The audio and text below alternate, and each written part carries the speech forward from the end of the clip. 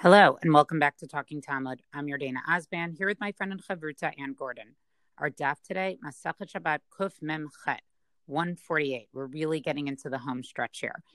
Just a reminder that there are two wonderful opportunities to finish up Masachet Shabbat with us, both on Sunday, August 9th. The first is at 10 a.m. East Coast time and 5 p.m. in Israel. We'll be having our Talking Talmud Siyum, where we will get to hear from our wonderful co-learners and some of their thoughts on Masachet Shabbat. And then at 1:30 p.m. East Coast time and 8:30 p.m. Israel time, we will also be joining Hadran, our wonderful host, and helping them finish up Masachet Shabbat. And I have the privilege of introducing Masachet Eruvin, which is where we will be moving on. There's no break when you do Daf Yomi, so we'll be getting right into that as well. So without further ado, let's get into, as I just said, there's no waiting. So let's get into today's daf. So we're going to start here with the Mishnah that's on Amud Aleph. Shoal Adam Mechavero Kadei Yain V'Kadei Shemen. So here the Mishnah is going to be talking about basically financial or monetary dealings that may take place on Shabbat or Yom Tov. And the case here is a person is allowed to borrow pitchers of wine or pitchers of oil from a friend on Shabbat. Lo haliveni, right? As long as he doesn't say the words haliveni, lend me. And also a woman can borrow loaves of bread from her friend. And let's say the lender is worried that the person who's doing the borrowing is not going to pay them back. So the borrower can leave, their talit or some sort of their cloak, some sort of object with the lender, right? With the idea that they'll come back with money later and then they'll get the talit back. Right? And then after Shabbat, they can make the cheshbon. And then they're going to talk about a special halacha with Yom Tov. V'chein erev Shabbat b'Yerushalayim shachal lihiyot b'Shabbat. If erev Pesach falls out on Shabbat, right? So Pesach, the first day of Pesach would be on Sunday, but it's on Shabbat itself. And I love how it gives the detail of in Yerushalayim, because this has to happen in Yerushalayim, because this is where the Korban Pesach is brought, right? This couldn't be true in the Golan or somewhere else in the country. Maniach talito etzlo. So let's say it's Erev Pesach, it's Shabbat itself, and you still need to buy your Korban Pesach, right? So the person who's buying the Korban Pesach can go on Shabbat to get the Korban that they need, right? To get the lamb that they need. And obviously they can't exchange money because it's Shabbat, so they can leave their talit and then after Yom Tov, meaning after Sunday, okay, they can go ahead and they'll make their cheshbon. So very, very interesting Mishnah, which sort of explains, obviously recognizes there may be circumstances where some sort of transaction is going to happen on Shabbat or Yom Tov, and how do we do that in a way that's fair to the lender, but is not really, doing an exchange of money itself. So now I want to spend a little bit of time on the Gemara itself. Amar le Rabba bar Rav Hanan l'Abaye. So Rabba bar Rav Hanan said to Abaye the funny, Maishna hashileni umaishna haliveni. So Rabba bar Rav Hanan is paying very close attention to the language of the Mishnah, which we've seen before, where it said specifically, right, that you're not allowed to say the words haliveni, right? But I guess you could say hashileni. So Anne, how would you translate these two differently? Because to me, they both would be like, lend to me. But I guess, the Gemara is going to explain it. But in English, how would you translate these differently? I think it's tricky in English, right? Because it's the issue of, in English, we have borrow and lend. And the person who lends is not the borrower, right? In Hebrew, that term is almost the same, right? It's right. like, we have it in English. The tricky part would be to rent. You're renting your house or you're renting out your house, right? It's a very tricky fine line between, are you the person who owns and is renting to somebody else, and here are you the person who is actually temporarily living in somebody else's house, right? So lending, same problem here. In English, in English we have different words. We don't have the same word applying in the same way. Right, exactly. So I think that's one of the things a little bit confusing here about the Gemara's discussion. Amarle, so Abaye replies, Hashileni, right? If the bar says Hashileni, lo ate lemichteb, then the lender won't come to write down the loan. Why is that? Because hashileni implies, okay, that the borrower is going to return this very, very quickly, right? That in other words, this is sort of a quick loan, right? You borrow it, you're going to pay it back very, very quickly. So you don't even sort of need to write it down. Haliveni, though, but if you say haliveni, ata lemichte, the lender will come to write it down because that language has an implication of being sort of a longer term loan, right? Maybe you'll take a month to pay the person back. So I think for us English speakers in particular, this mission is interesting because it's giving us a nuance of language in another language that, we just don't necessarily have or are not necessarily sensitive to, but fascinating to see how it actually impacts halakha. I think also, Yes. It's the difference between, for example, we have this concept in English also, right? When do you write an IOU, right? If you lend somebody $10,000, even if you're not going through the bank and you don't need a formal contract, you're still going to have some kind of IOU that you're going to write it up. Nobody's going to forget about it, but you want it specific. So the concept in halacha is that there's a shtar chov, that anytime you have a formal loan, you're going to have a document to that effect. And the Aruch HaShulchan speaks about this in the way we lend money all the time nowadays. Like, oh, do you have $5? I can, go to get a cup of coffee, right? Whatever. And that's not the kind of loan. According to the Aruch HaShulchan, he says, this is a book of halacha, of course, but he says that's really a gift, and you hope that you'll also get a gift in return, right? Meaning it's a much more casual exchange of money as opposed to a formal loan where you are expecting, date and time of repayment. Right. And so that's like a hashileni loan. Exactly. Right. That's a hashileni loan. So Rava bar Rav Hanan, now wants to explore this a little further with Abaye. V'ha kevan de b'chol zminin debai lemeimer le haliveni. Right. But on weekdays, right, there are times where, the person who's borrowing wants to say haliveni, meaning they don't want to pay it back right away. V'amar le hashileni. But instead, he may mistakenly say hashileni, v'lo kapid ilve. But the lender is not particular with him. In other words, the lender is not going to say, wait. You said, hashileni. Are you saying, therefore, you're going to pay me back right away? In other words, no one's particular with this language on a weekday. Va'ati lemihtev, right? And the lender is still just going to write it down because he understands this might be a more long-term loan. B'shabbat nami ati lemihtev. So aren't we still afraid that even if someone says hashileni on Shabbat, maybe the lender is still going to come to write it down, right? Because we're just not so really careful about that difference in the language. Amar le, so Abaye replies, B'chol deloshna ki amar le haliveni, loshna ki amar le hashileni. So he agrees. He says on weekdays, whether the borrower is going to say haliveni or hashileni, lo kapidan ilave, right? We're not so particular about it. We don't get so caught up in the language, which is so interesting to me because we're making such a distinguishing thing about the language and that they really do imply certain things.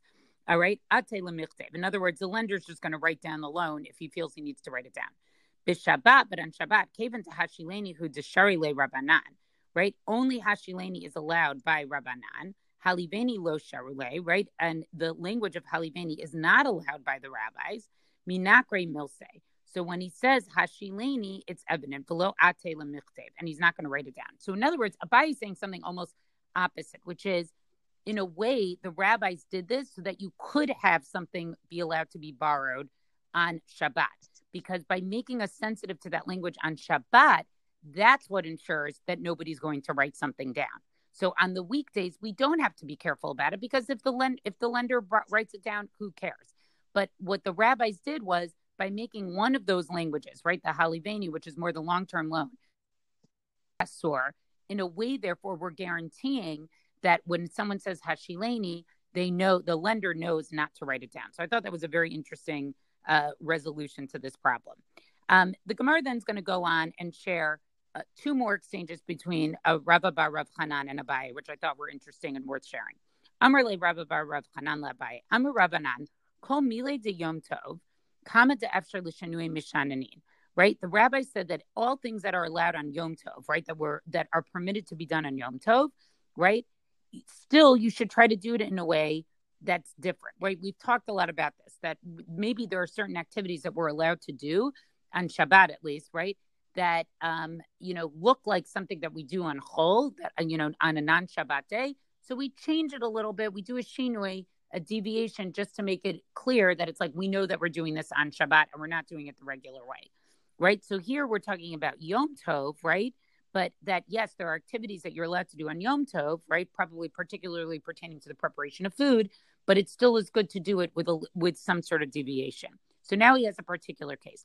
Hananashi de Malvin chatzbiyuhu mai, right? But there are women who fill their buckets with water, right? And then they carry them home. My time alone mishanin, and they don't deviate. They just do it the way that you do it. And so Abaye therefore goes through an explanation about why that is. That in other words, there's really no way to actually change how you would actually take what, how you actually can collect and carry water, right? Mishum delo efshar, because there's no way. Right? If you say that they should just draw water with a larger bucket, right? Sorry, if you're saying that they draw with a larger bucket, what should they do? Draw with a smaller bucket? Haka mashbo bihilucha. So then they would have to keep going back and forth more often. They'd have to make more trips. Right? If you say that those who draw with a small bucket, they should draw it with a larger bucket, then that actually increases the load. In other words, they're increasing their exertion on Shabbat, and that's not a good thing to do. Nifrus sudra, right? So maybe they should put a kerchief over the bucket. Atalite schita, but then the kerchief would become wet. And what would they do? They would do schita. They might squeeze it out, right? Going back to our towel discussion. Nachse benichtama, right? Maybe they should cover the bucket with a lid. Zminan demifsek v'ata lemiktare, right? But let's say the cord that's attaching the lid to the bucket breaks, they're going to come to tie it. Hilkach lo efshar. So he's saying there's really no way. This just happens to be something.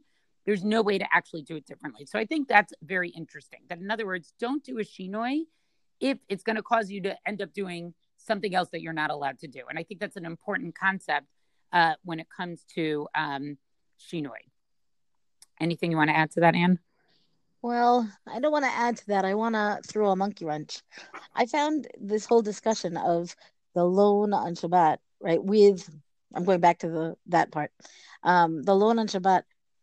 I appreciate the difference between the more formal loan and the casual, sharing of what you own. But we also have a thing on Shabbat about not making kinyanim on Shabbat, a kinyan, right? Which is how you have a formal act of acquisition where you take possession of the thing that you are borrowing or owning or whatever. And I'm puzzled as to why this is not part of the discussion here. How's that for monkey right? wrench? I hear what you're saying. That is a good monkey wrench. I don't have a good answer, but that is. I mean, it may well be that we're going to come to a discussion of that as we go on in the daf. Well, so I think it's because here it's just an exchange. Like they're just recording the exchange. It's not a full discussion of it. But why wouldn't the Gemara get into a full discussion? That's never stopped them before. So, let's keep it in mind as we go. Unless the only thing is that maybe lending doesn't really require a kinyan in the same way that right. full ownership does, except for that I've never heard that either. So who knows? Okay. Right. Meaning okay. I throw it out as something to continue to think about. I want to jump down. Oh, wait. I just wanted to do the last one. Here, sorry. Go ahead. Sorry. But Amrle Rava bar Rav Chanan Labai. And so then here's the last one, which I think is fascinating. So he goes to a Mishnah here. It's not. Lo matzvikin v'lo makpichin v'lo marktin b'yom tov, right? We don't clap hands or beat our chests or dance on Yom Tov, right? And so that's the halacha there, that we're not supposed to sort of, why is dancing forbidden? Because maybe you'll come to fix an instrument and because you want to play an instrument on Yom Tov. But we see that people do this. Lo amrina luhu v'la midei. And yet we don't see that people rebuke them. So he's making an interesting observation that there are certain sort of behaviors which are actually a sort to do on Yom Tov, but we society is allowed that sort of like everybody does it, and we don't see that anybody's rebuking them. And so he's basically asking Abaye, why is it that we're not correcting people? And I could see how this happens, right? We do a lot of singing on Yom Tov, or there's an actual mitzvah to have simcha on Yom Tov. So, that's what he's basically asking. So Abaye, therefore, is going to respond this way. Ulatamech, right? According to your reasoning, Hada Amarava. This is what Rabba said. Lo litev inesh apuma de lechia, right? A person can't sit on the edge of a lechit. So we're going to talk a ton about this with a Reuven. I'm not going to get into all the details of this because this would take a long time. But basically, you can't carry in something that's called a mavoi, which is an alleyway. that has three walls, unless there's sort of an adjustment that you make to the open side. And so let's say you're sitting on the edge, of this alleyway. Dilma miknadar le chayfetz. And then an object that you're holding can roll away from you and go into the Reshus HaRabim. And then you're going to do? You're going to go out and carry it back. So even though you were at the limit of where you could carry, right? You're sitting at the edge, and let's say it goes to the Reshus HaRabim, right? So people would sometimes sit this way. But right? And we also see that women put their buckets, v'yatfin apuma demuva, right? And they also sit at the edge of this alleyway, below amrina luhu, below mideh. And we don't say anything to them. We don't tell them, hey, be careful. You're going to come to actually do hotzah, right? So what does he explain? Ella heinech li Yisrael. Rather, what? Let these Jews do this. Mutav sheyesh shogegin va'al yihi mizidin. It's better that they do these things unintentionally, right? B'shogeg, and not deliberately b'mezid. So fascinating principle here. Then in other words, it's almost like what Abai is saying. You need to know when to pick your battles. There are just going to be certain activities that people do that are technically, sort of like okay to do, or maybe they're not okay to do, right? Like technically you can clap and dance, right? The reason for not doing it is because of the musical instrument thing. So that's why we said it was asur to do, right? Where these people are sitting, they shouldn't really sit, even though technically in the moment they're not doing anything wrong, because we don't want them to lead to something that they're going to do something that they shouldn't do, which is hotzah, right? But the idea is these are the types of things that are so commonly done that no one's going to actually listen to your rebuke. So better people do it b'shogeg than do it b'mezid. And then the Gemara gets into a discussion about whether there's a difference between biblical law or rabbinic law when we actually rebuke something. And they even show, just for the sake of time, I'm not going to read through it, but they even show that even with a biblical law, right, specifically with Yom Kippur, people who maybe are eating a little bit later than they should be eating, we don't rebuke them. We don't tell them to stop. So I just thought that this was a very concept, and shows that sort of like Chazal, even as much as like they put up all these geders, or, have all these halachot around Yom Tov and Shabbat, or in other areas of law where really on a technical level that activity may be allowed, but Chazal is going to come and say, we don't do X, Y, and Z thing because we want to make sure that we don't violate another rabbinic or biblical decree. Yet at the same time, Abai is saying, like, there are going to be certain things that people are just going to do, and it's sort of just not worth rebuking them. Let them do it b'shogeg. Let them not realize that they're doing it, that they're doing something wrong, because these are not things that they're so part of like human nature or the way people spend their day that you're not going to get anywhere. Which then leads me to the question of, okay, but then why make that a law or something that's a sort of do if you know it's something people can't necessarily, or sort of the masses can't follow? I think that's a much longer discussion, but I thought a great piece of Gemara here. Oh, so that's a different angle. I see. My question always about this, better that they should do it b'shogeg, is the paternalistic nature of that, right? Meaning we're going to leave people in ignorance rather than let them make the choice to do the right thing, right? We're going to assume that they're not going to do the right thing, which I'm not saying that it's not better to do it b'shogeg because you're not going to get punished. But on the other hand, the purist in me likes that, everybody should know everything and then make their decisions, and hopefully everyone decides right. Yeah, I hear what you're saying. There's something about this, like when you first read it, you're like, oh, that's nice. Like, we're not going to bother people if we know they can't do it. But there is something about it, like you said, there's something paternalistic, or it makes me feel something like, is halacha therefore really just for people who can keep it? There is something about it that I need to unpack a little bit. I'm not going to do it today, but something to think about. And I'm curious to see if we'll see this theme come up again. Oh, I'm sure we will eventually, right? We still have most of Shas to get through. Most of Shas. Okay, I want to jump down to the bottom of Amud Bet. There's actually a lot going on Amud Bet that I would be very happy to talk about, but in the interest of time and not overwhelming our podcast today, there's two things I want to do. One is the final Mishnah of the Daf, which will also help us get ready for tomorrow's day. But also there's a statement that we have touched on, over throughout the part of Shas that we have dealt with already, namely halacha kistam Mishnah, right? The idea that when you have voices in the Mishnah, right? You have debate in the Mishnah. We very often see the names of the Tanaim. We see Rabbi Shimon, we see Rabbi Meir, we see any number of different names, Rabbi Elazar, Rabbi Yochanan, whatever. We also see the anonymous voice, right? The Mishnah begins and it ends, and we don't always have names assigned to the different views that are represented there. And then we talk about the first view of the Mishnah and the second view of the Mishnah, right? And of course, then the question is always going to be, if you have multiple views, who are you going to paskin like? And if you know which authority, under which authority each statement is made, then we can apply principles of, we very often say, according to this person in these areas of halacha, according to a different person in a different area of halachas, and so on. So this general statement, and it's a general statement, I can't say that there's no exception to it, is halacha kistam mishnah, that when in a mishnah you have an anonymous text, meaning there's no name ascribed to the view, and there's a machloket with a view that comes, with a rabbi's name, then the presumption is, the given is, that the psak is going to follow the position without the name, and the assumption then is that the named view is preserved for the sake of maintaining the minority opinion, giving a kavod, giving honor to the person who did say it, and so on. So I just want to read this inside, where we have an actual discussion of this principle, really towards the bottom of the daf. Rabbi Yochanan Hachi. I mean, where does Rabbi Yochanan say this thing that, again, this is coming off of all the discussion on the Mishnah and so on, that Yardena just, presented so beautifully, and that it continues on, and it has all kinds of other applications of the same discussion. V'ha'amar Rabbi Yochanan. Rabbi Yochanan said, halacha kista Mishnah. That is, so here we have a named position, a named person, Rabbi Yochanan, taking the position that halacha kista Mishnah, utanan, and he has a proof text for it from the Mishnah.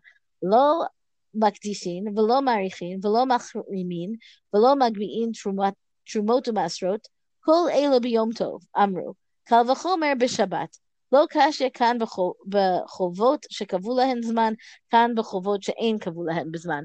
So this is really an example of a case where we have a Mishnah that doesn't have any attribution. Okay, and what is that whole unattributed Mishnah? What does it talk about?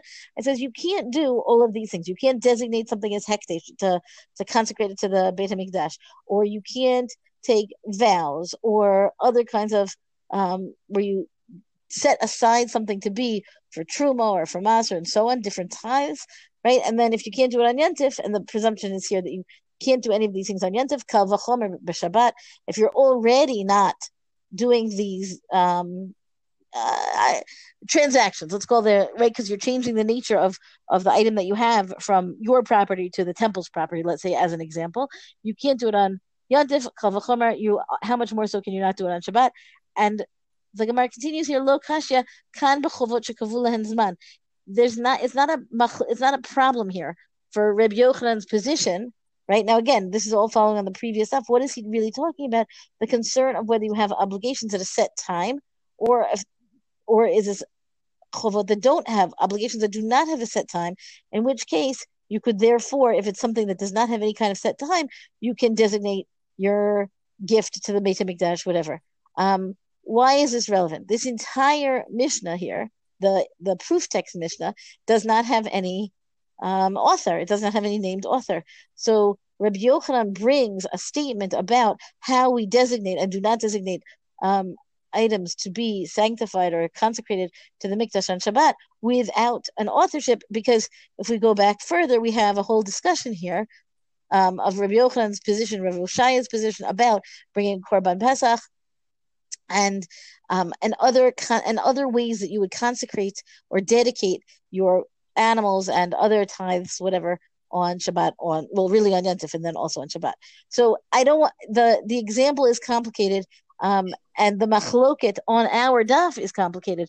But the reason I wanted to focus on it is that we have, as Yardena and I spoke in preparation, we have mentioned this, in passing, that the halach is like the Stam Mishnah, where there's an anonymous Mishnah, but here it's stated explicitly, and we thought that we should at least, bring it out to your attention, so that if you ever have the rules of how we paskin from the pages of the Talmud, even though we don't paskin from the pages of the Talmud, how the Balei Halacha paskin from the pages of the Talmud, I think is interesting and worth noting, that there really are principles, and they really do, again, by and large, follow through from the Talmudic text to how we carry out our halacha.